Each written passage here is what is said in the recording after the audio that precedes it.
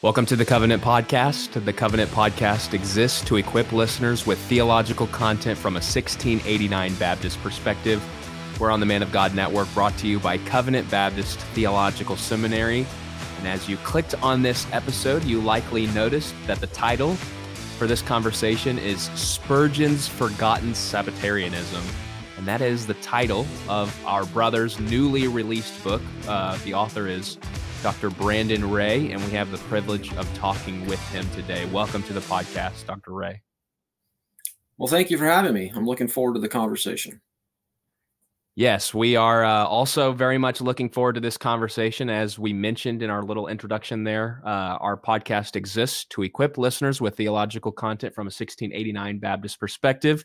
Of course, Spurgeon had access to this document, and we're going to be talking a little bit about some of the theology that's contained in chapter 22 of the Second London Confession. But before we jump right into the Sabbath and what Spurgeon understood about the Sabbath, brother, we have never had the privilege to talk with you on our show. I got the privilege to meet you, I believe, last year at the Founders Midwest Conference.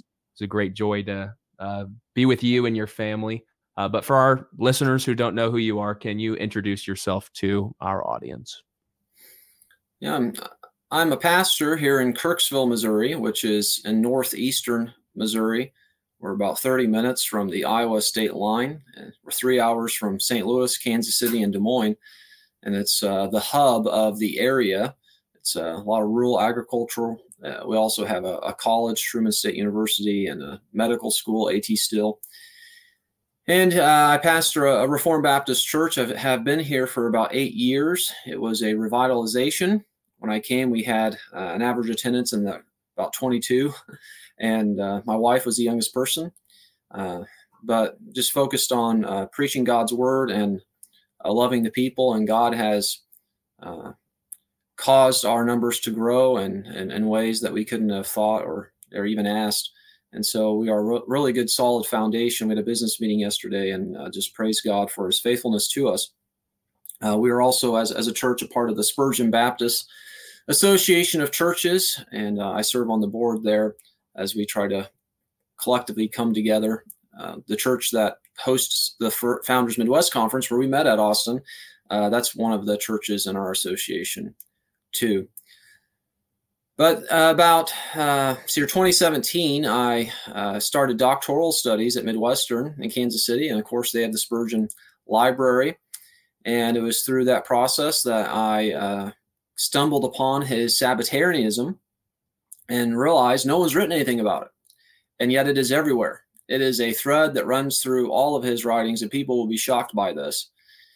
And in 2021, I was able to finish my dissertation and pass and graduate. And then over the last year, I've been working with Founders Press to get it updated and ready for publication. And it's now available and being shipped for everyone who wants to purchase a copy and be able to see what Spurgeon said.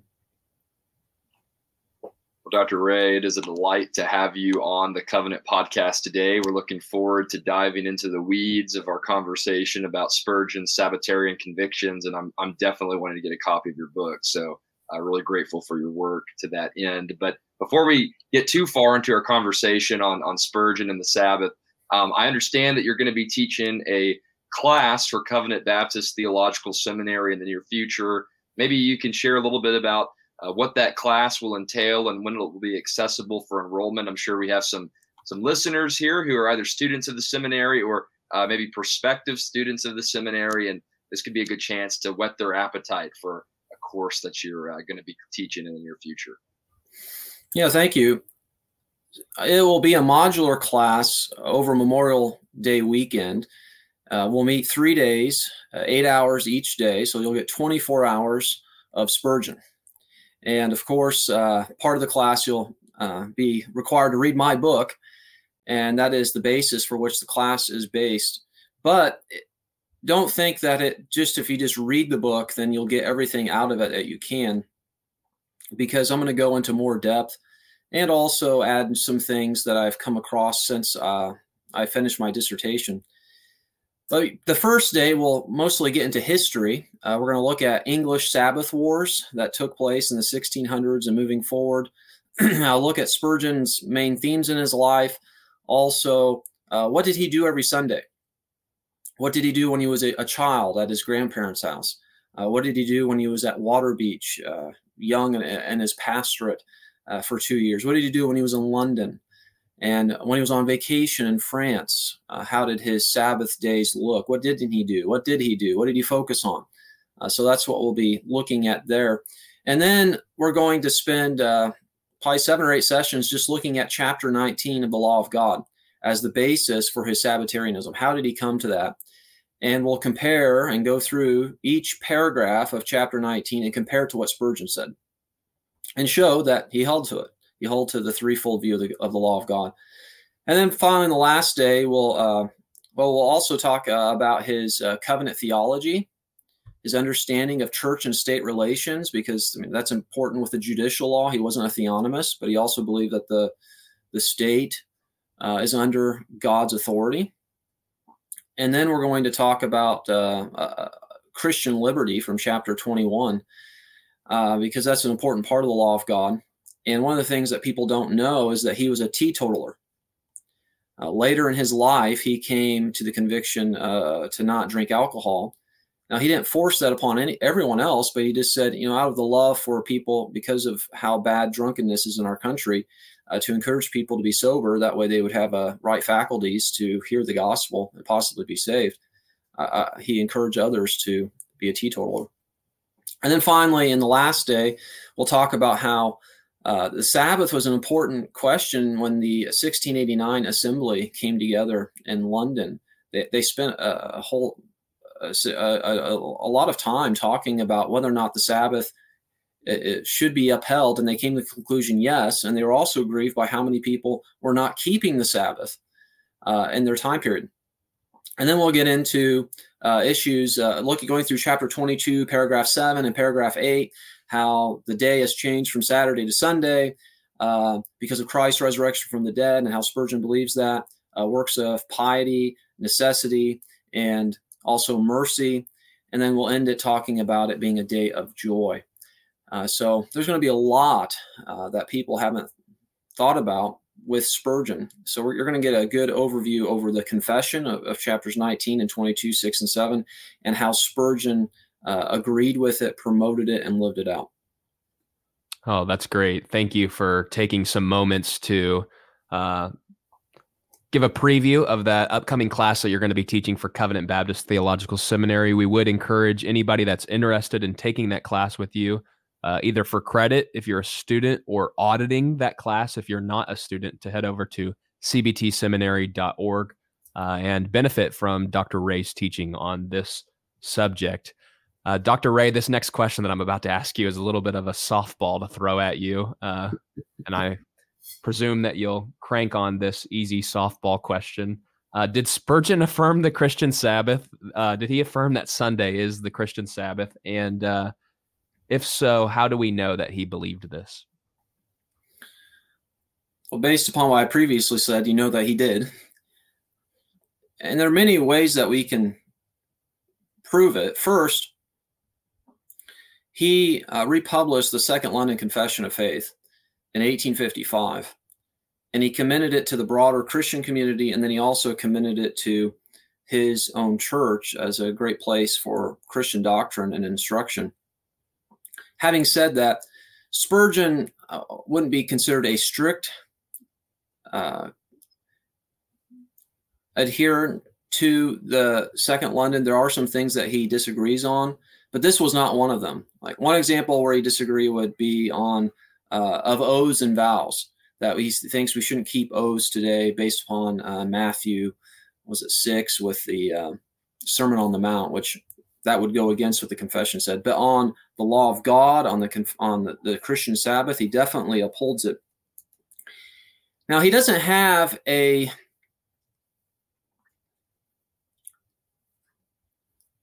doesn't have one sermon where he just focuses on the Sabbath, like Exodus 20 on the 4th commandment or Deuteronomy 5. It is throughout his writings, and it just keeps popping up over and over and over again. And that's how I stumbled upon this topic. So, for example, he would preach conviction upon sinners, and here's just one quote from the 1850s, where he would say, "Weary sinner, hellish sinner, thou who are the devil's castaway, reprobate, profligate, harlot, robber, thief, adulterer, fornicator, drunkard, swearer, Sabbath breaker." So what do you notice there? He groups these sins that we would say as sins, being a harlot, a prostitute, being a thief, committing adultery, having relations outside marriage, getting drunk, swearing. I mean, we would say all those things are wrong and, breaks the second part of the law of the Ten Commandments, the second table. But then he throws in Sabbath breaker. And when I read that, I thought, I haven't heard preaching like this before, that he would consider that to be a sin, to break the Sabbath and to not honor God's day. And what was interesting is that he is the context in which he lived. When we think about 150 years ago, we probably just assume everyone kept the Sabbath. Everyone thought the Sabbath was what we needed to do. But that was not the case at all. And just to give you some history, there were two revolutions that were taking place before Spurgeon and during Spurgeon's life that created a groundswell to keep the Sabbath again. Now, Spurgeon was born in 1834. He died in 1892. So the first revolution was the French Revolution in 1789. And that's just 20-some miles across the channel from England. And what happened in the French Revolution? The king and his wife were executed. They were killed. And then you had the secularists take control, and it just went downhill. And then finally you had Napoleon come to unite everyone. And then Napoleon goes to war for about 15 years until finally Britain and the other countries are able to take him off and finally have him be put into exile for good after he came back for 100 days in 1815. So this was something that the elites in Great Britain were really concerned about. Is this going to come over here? Well, the fires of revolution come to England, and now the king is no more. Now you have this overthrow of the Church of England. You have all this chaos that's taking place. The second revolution was the Industrial Revolution, which really began in Britain, where you're having through factories and the ability to produce at a large level and scale items. And that was completely changing the life of these people, because what used to be agricultural and rural, now people are moving into the cities like London and are living in conditions that are quite different and are working sun up to sundown 6 days a week, and sometimes even working on Sunday. And so because of this was wearing people down. It was creating a tinder for possibly revolution, because people didn't like the working conditions and what was taking place. So it's in the context of these two things that in the 1820s, you have this movement begin among the Anglicans, and then other Protestants join in, of we need a Sabbath. We need to promote the Sabbath again. We need to have the Lord's Day so that these people will go to church. They won't have to go to work, and they will hear God's word, and that will produce good citizens. And so then you have people in the elite who are promoting this as well. You even had committees coming before Parliament in the 1830s asking about these questions in order to train people on how to live. Now, Spurgeon, he got in the midst of this, but his was not more cultural reasons to help to produce a good society. His was theological as far as why he was wanting to do this. So you have, on one hand, you have this this taking place, but then on the other hand, you have people who are saying, no, no, no, no, no, no. The Sabbath is boring. The Sabbath robs man of his only day to have fun. And this was another Charles who promoted this. That was Charles Dickens. I actually quote from him in my book. In one of his books, he gives this portrayal of the English Sabbath as everything's closed up and the hardworking man has to look out his window and can't do anything. And so you had people on that side who were trying to promote the opening of museums. Well, on man's one day off, he should be able to go to the museum and have fun. Those who don't have to work every day, they can go to the museum Monday through Saturday, but these hardworking lower class people can't do that. They even had lectures to try to take up the time of church.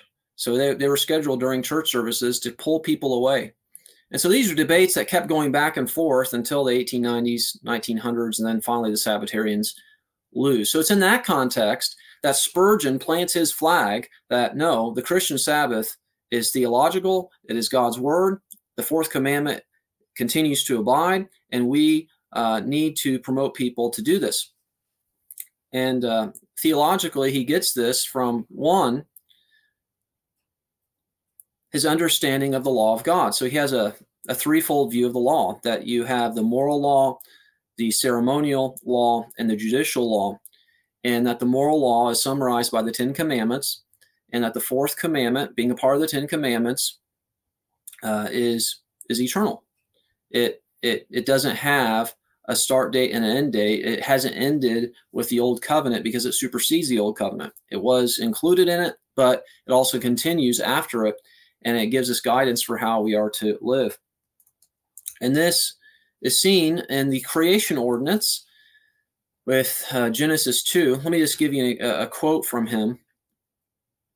Spurgeon writes, "And yet the Sabbath had not been instituted according to the law, which proves that its foundation lay deeper and earlier than the promulgation of the Ten Commandments. It is bound with the essential arrangement of time since creation."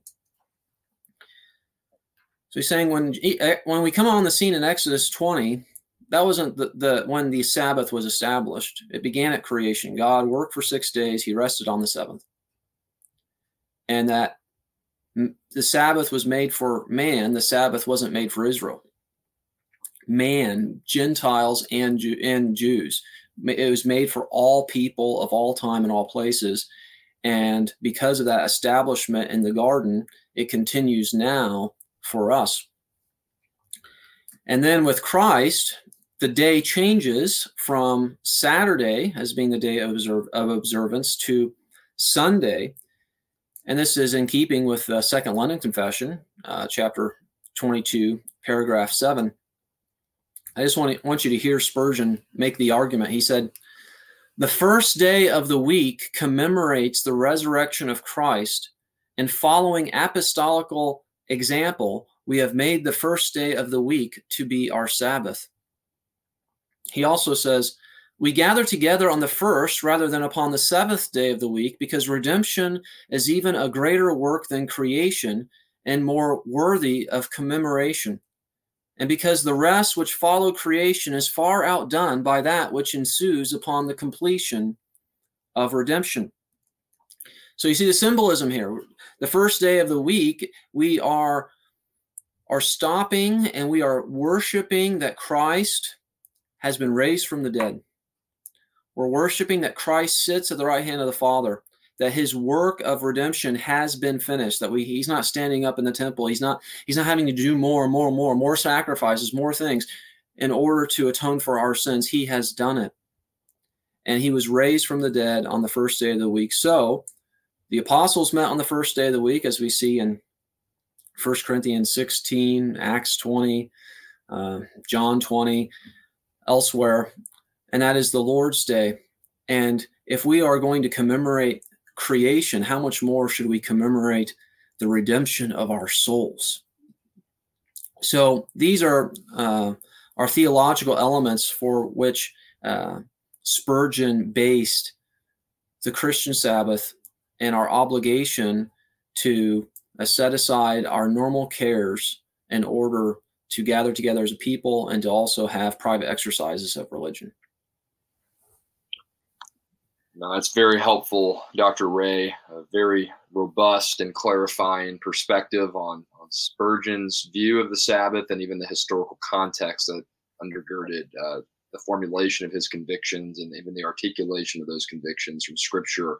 And as many of our listeners will know, as we just continue to plumb the depths here of the Sabbath, discussions surrounding this topic will often venture into the category distinctions of works of piety, works of necessity, works of mercy. Dr. Ray, how did Spurgeon affirm these distinctions? Did he affirm these distinctions? Where do these categories fit into Spurgeon's understanding of the Lord's Day? Yes, he used those terms, and the best way to see that is in his commentary on the book of Matthew. And there's a PDF online, so you can just type in Spurgeon commentary on Matthew, pull it up, and go to chapter 12.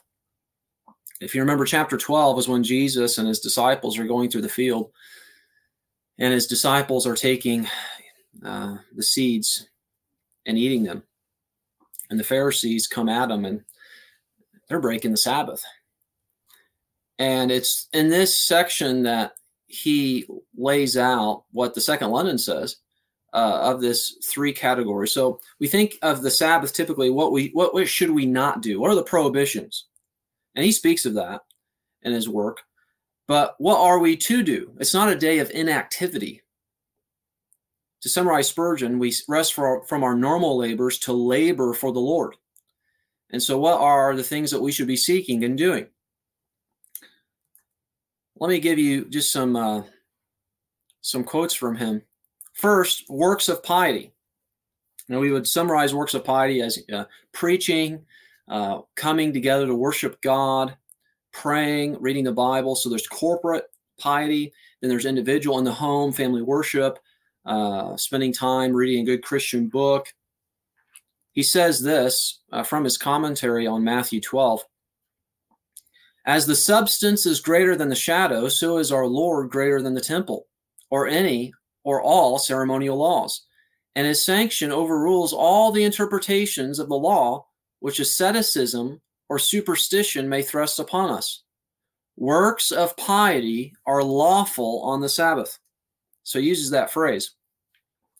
And if you remember, Jesus in Matthew 12 points to the fact that priests work every day. They had to give sacrifices in the morning and in the evening. And this is one of the things that people will say, well, you believe in the Christian Sabbath? Well, but you work on the Sabbath. Preachers work on the Sabbath, so you're a hypocrite. Like, no, you're not understanding this distinction. Jesus points out that didn't break the Sabbath for the priests to work on it. In the same way, it doesn't break the Sabbath for us to lead people to worship God. You're misunderstanding. You're categorizing the Sabbath as inactivity instead of setting aside normal labors to focus on God. The second one is works of necessity. And he talks about this too, about how if your animal gets caught in a pit, you don't wait till Monday to get it out.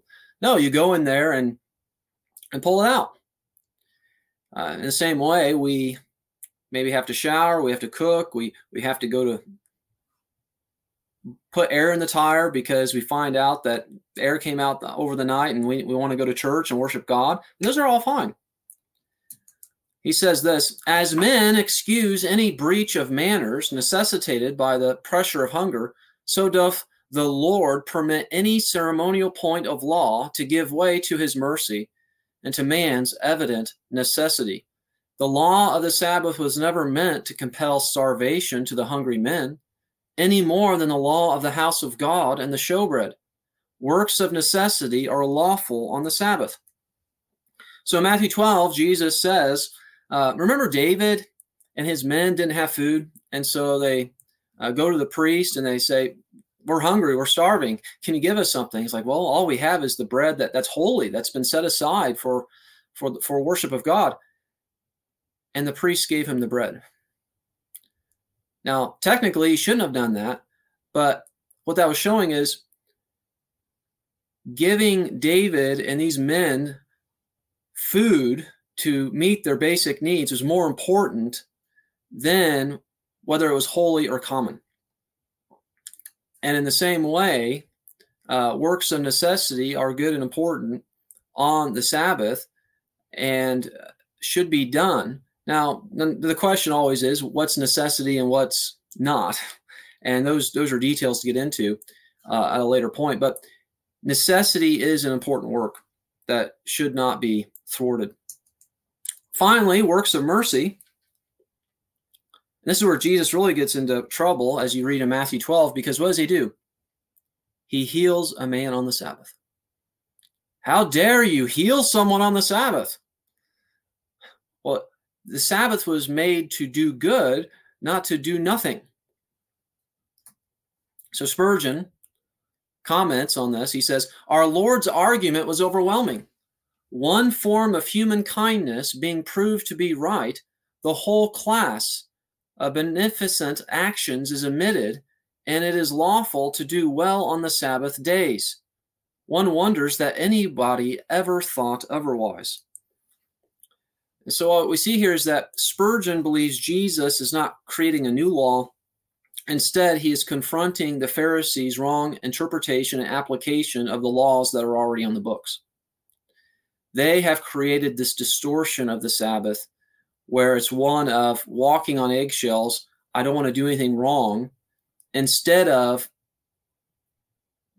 moving forward with what should I do to serve God, and that's works of piety. We're here to worship God and worship God in our home. Works of necessity, there are things that we have to do. We have to feed the cows. My father has a bottle calf. You have to feed him every day. That's the loving thing to do, and that's fine. And then works of mercy. We need doctors. We need nurses. We need people working at nursing homes. We need firefighters to come. We need all these things and all these people to do these jobs, and that is good and appropriate and does not break the Sabbath. That's very helpful. With these categories of the distinctions between works of piety, necessity, and mercy, you begin to make some applications of things that can be worked out by way of application on the Sabbath. But I want to delve a little bit further into that, asking you what we know of Spurgeon's application of the Sabbath. So what did he teach concerning things like worldly talk, worldly activities, prohibitions of worldly talk, worldly activities? Can you lead us in a discussion on this subject? Yeah, first with worldly talk, he certainly sees that we should encourage our conversation to be directed towards the Lord. And he even admits in one of his sermons, he says, it is not always that all Sunday talk is Sabbath talk. Not always that we converse as we should upon the things of God. We are, many of us, blameworthy here. So he admits that.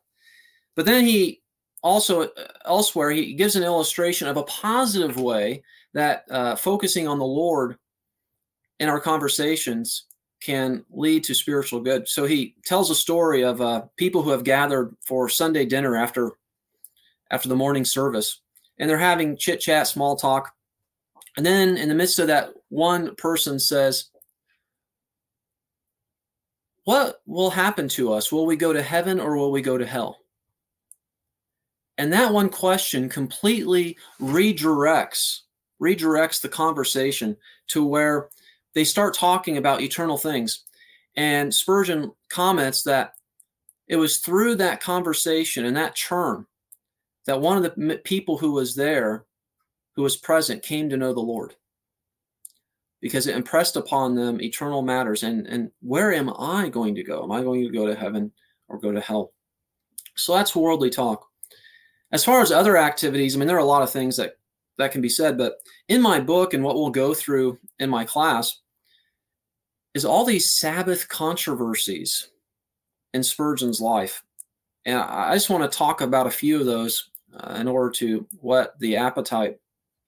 I begin my book by talking about his decision to leave the Surrey Garden Music Hall in 1859. Now, let me give you some background here. So Spurgeon came to London in 1854. The church was on hard times. It may have held like 1,200, and you're barely getting 100 people show up. It wasn't like how it used to be under John Rippon or John Gill. So when Spurgeon comes, God uses him to bring great life to the church, and people come and flock to hear him. And very quickly, they realize they need to expand the building. So they go and expand the building, and for the meantime, they meet elsewhere. They come back, and it's still not big enough. So then they decide we need to build a completely new building, and that becomes the Metropolitan Tabernacle, where it could hold 5,000 to 6,000 people. So in the meantime, they still meet at New Park Street for Sunday evening services, but in the morning, they rent out the Surrey Garden Music Hall, which was an entertainment facility, and Spurgeon really took some heat for holding services to our holy God to an entertainment facility, but he didn't see any issues with that. So they're having these services, they are meeting, they're having maybe 10,000 people show up. It's in a different part of the town of London, so they're being able to draw in people who normally wouldn't hear the gospel. And then in 1859, in December, he decides, we're going to leave. And we're going to go to Exeter Hall, which was used by the Protestants, and it could only hold maybe 3,000, maybe 4,000 people, because the Metropolitan Tabernacle wasn't finished yet, so they still had to find another facility. So the question is, why did he do that? Well, here's why. The owners of the Surrey Garden Music Hall had decided they wanted to make more money. So they were going to rent out the facility, not in the day when Spurgeon was using it, but Sunday evening. It would not conflict with the meeting in the morning, because in the evening they are back at New Park Street. It would not interrupt anything with Spurgeon and the worship of God. But Spurgeon, on principle, said, I am not going to rent from a entertainment theater that breaks the Sabbath.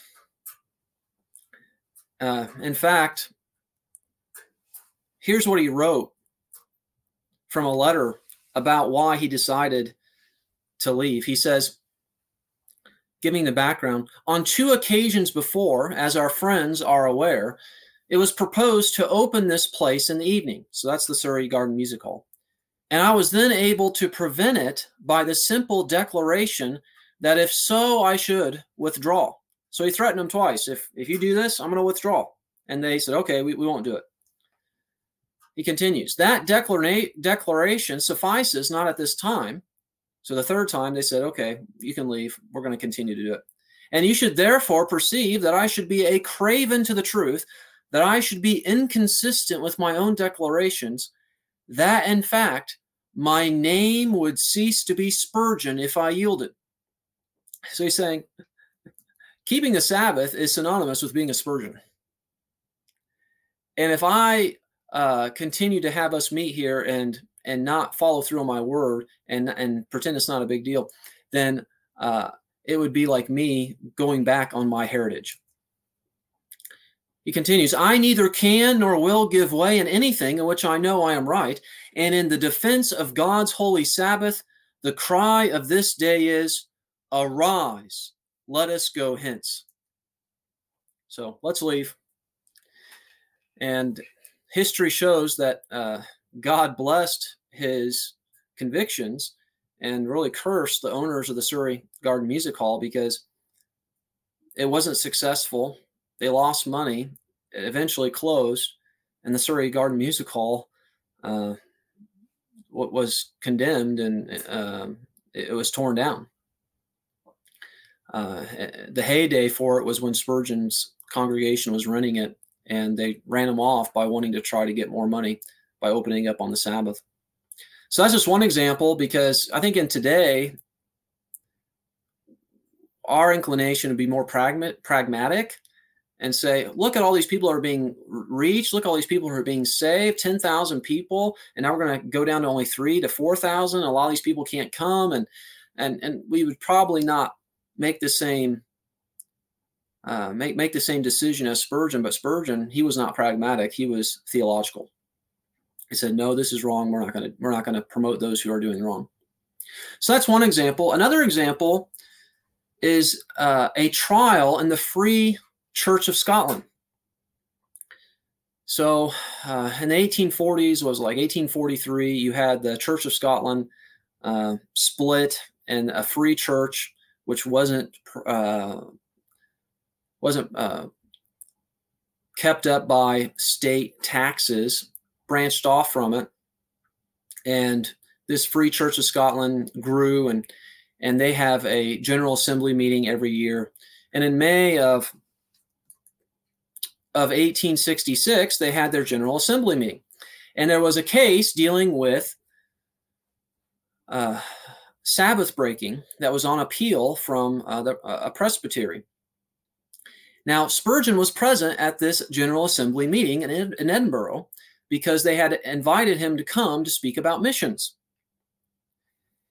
And here's the case. There was a printer who worked for a newspaper, and he would go to church Sunday morning, but then he would go to his print office and be there from like 1 till 1 in the morning, so 12 hours.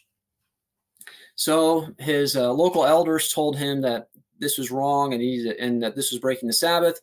He argued that it was a work of necessity. He appealed it to the General Assembly, and this became a trial that took place, and it was published in the local newspaper, the minutes of the trial. It's quite fascinating. He was arguing his case, and one of the things he was saying is, well, you ministers, you read the newspaper on Monday.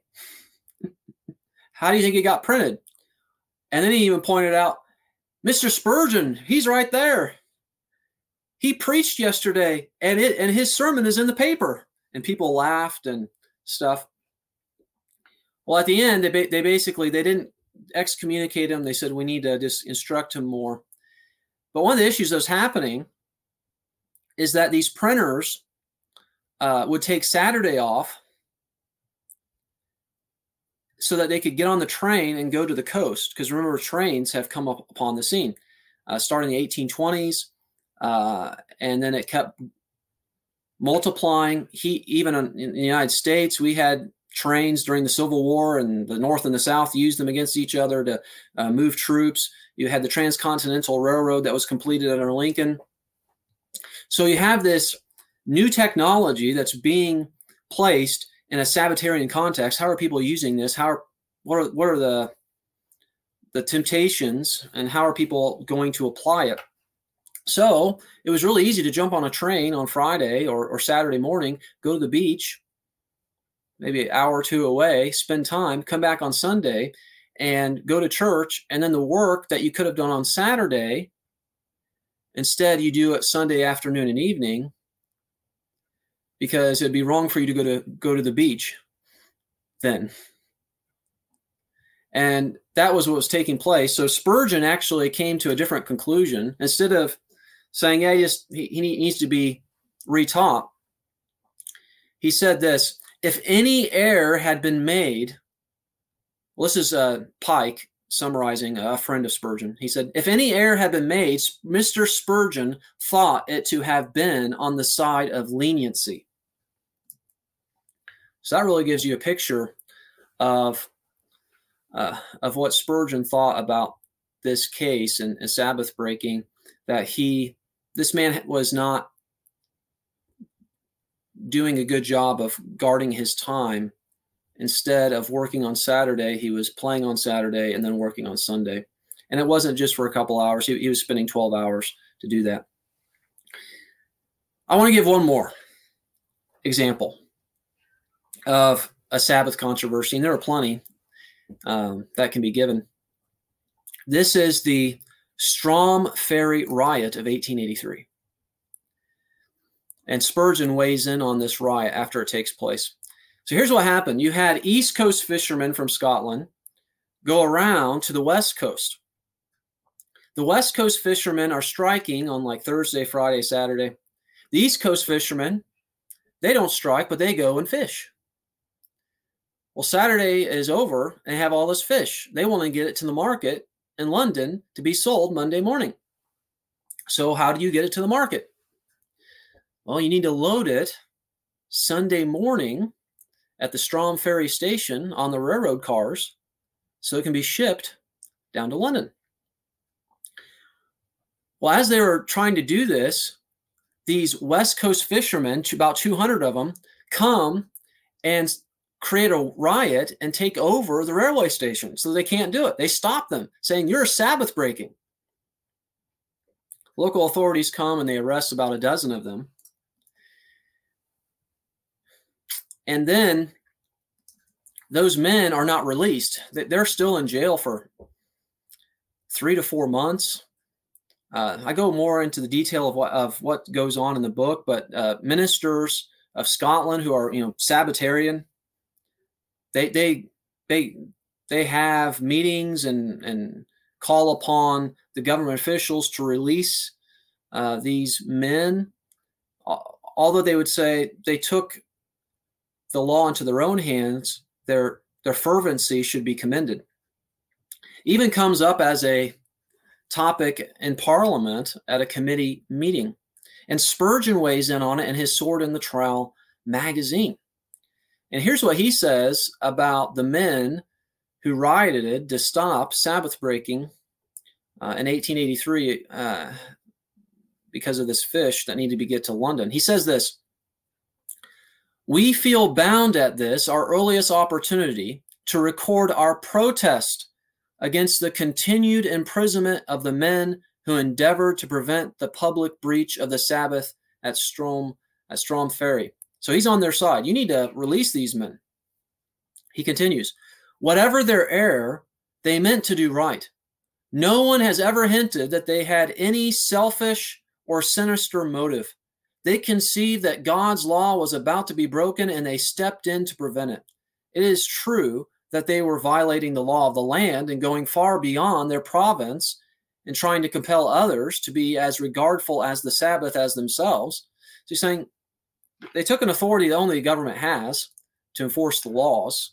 They did do that. They broke that law. But then he says, "But surely for this wonderful offense, they have already suffered enough."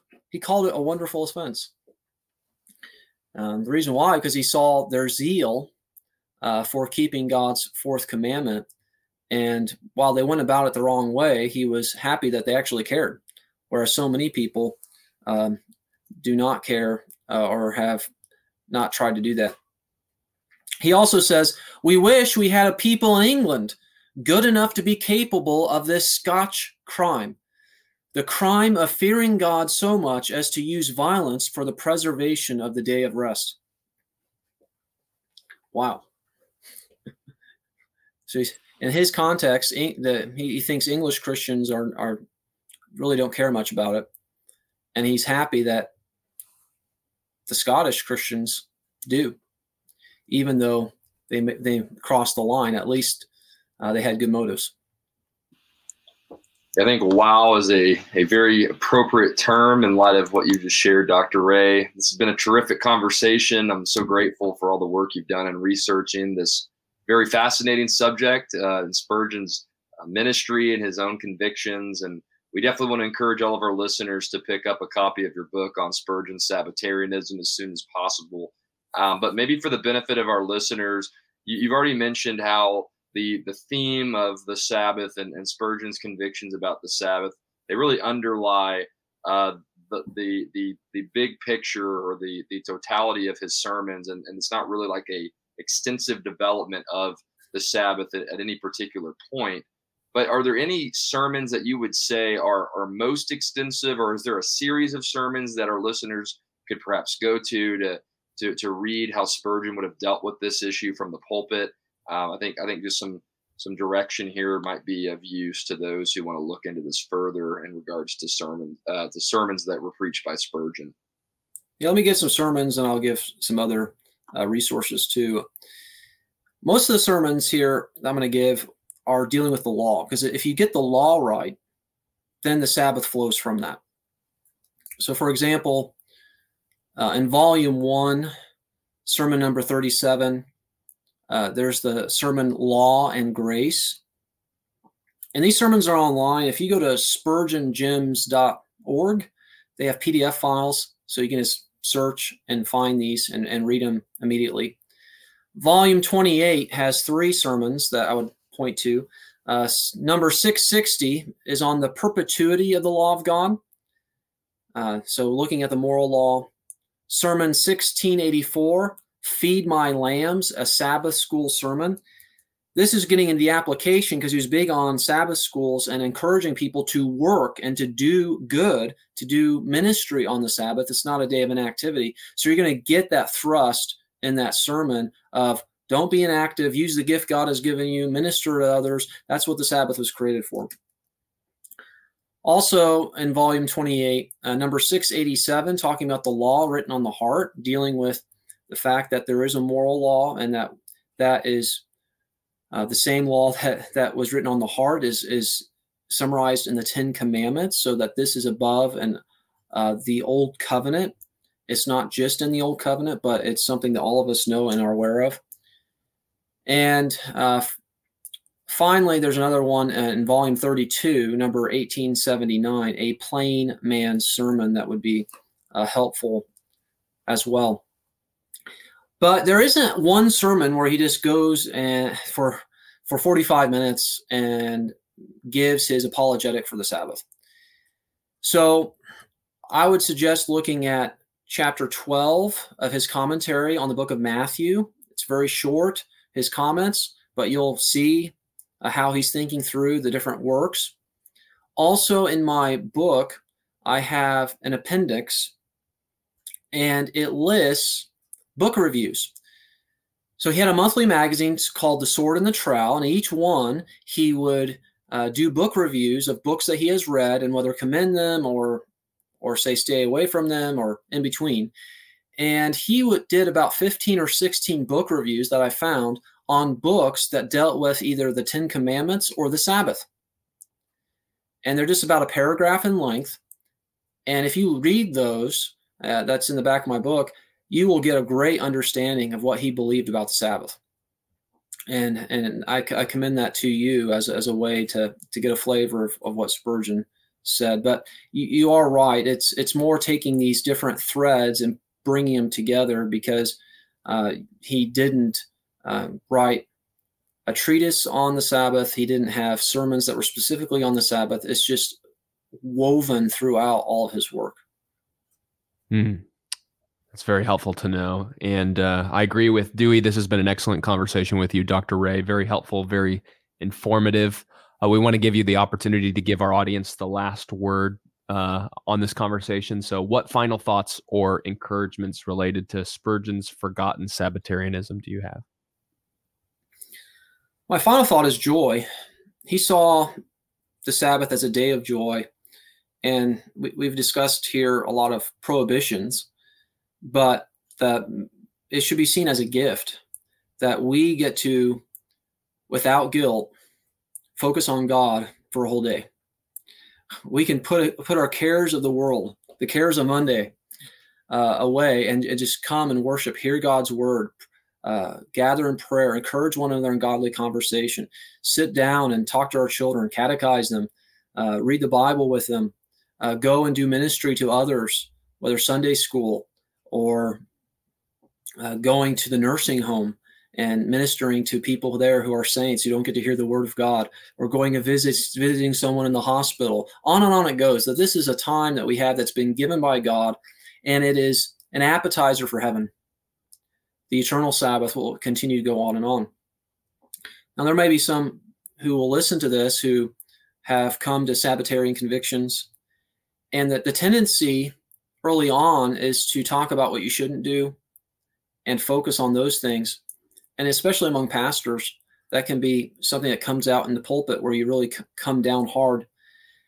And I would just say, if you are one who promotes and adheres to the Christian Sabbath, that if you're going to win someone to our position, we need to win them by focusing on joy.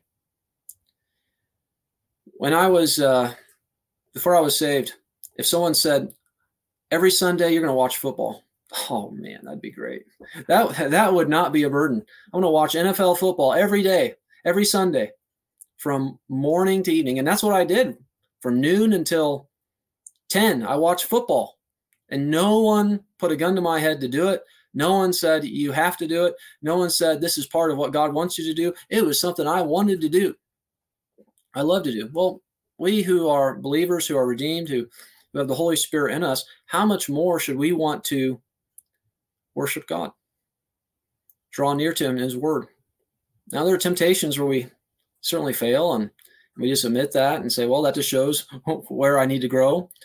But that should be the longing of every Christian's heart, and that it should give us joy. It's good to go to the house of the Lord. It's good to be with God's people. It's good to hear the word of God preached. It's good to sing with other men and women and boys and girls these wonderful, precious truths of God. It's good to be able to have time to pray for the cares and needs of my family and of the country and of the church. These are all wonderful things, and that should be something that we would want to do, and God has given us time to do it. But if we don't keep that time set aside, then we don't do it. And then we miss out on this great blessing that is preparing us for heaven.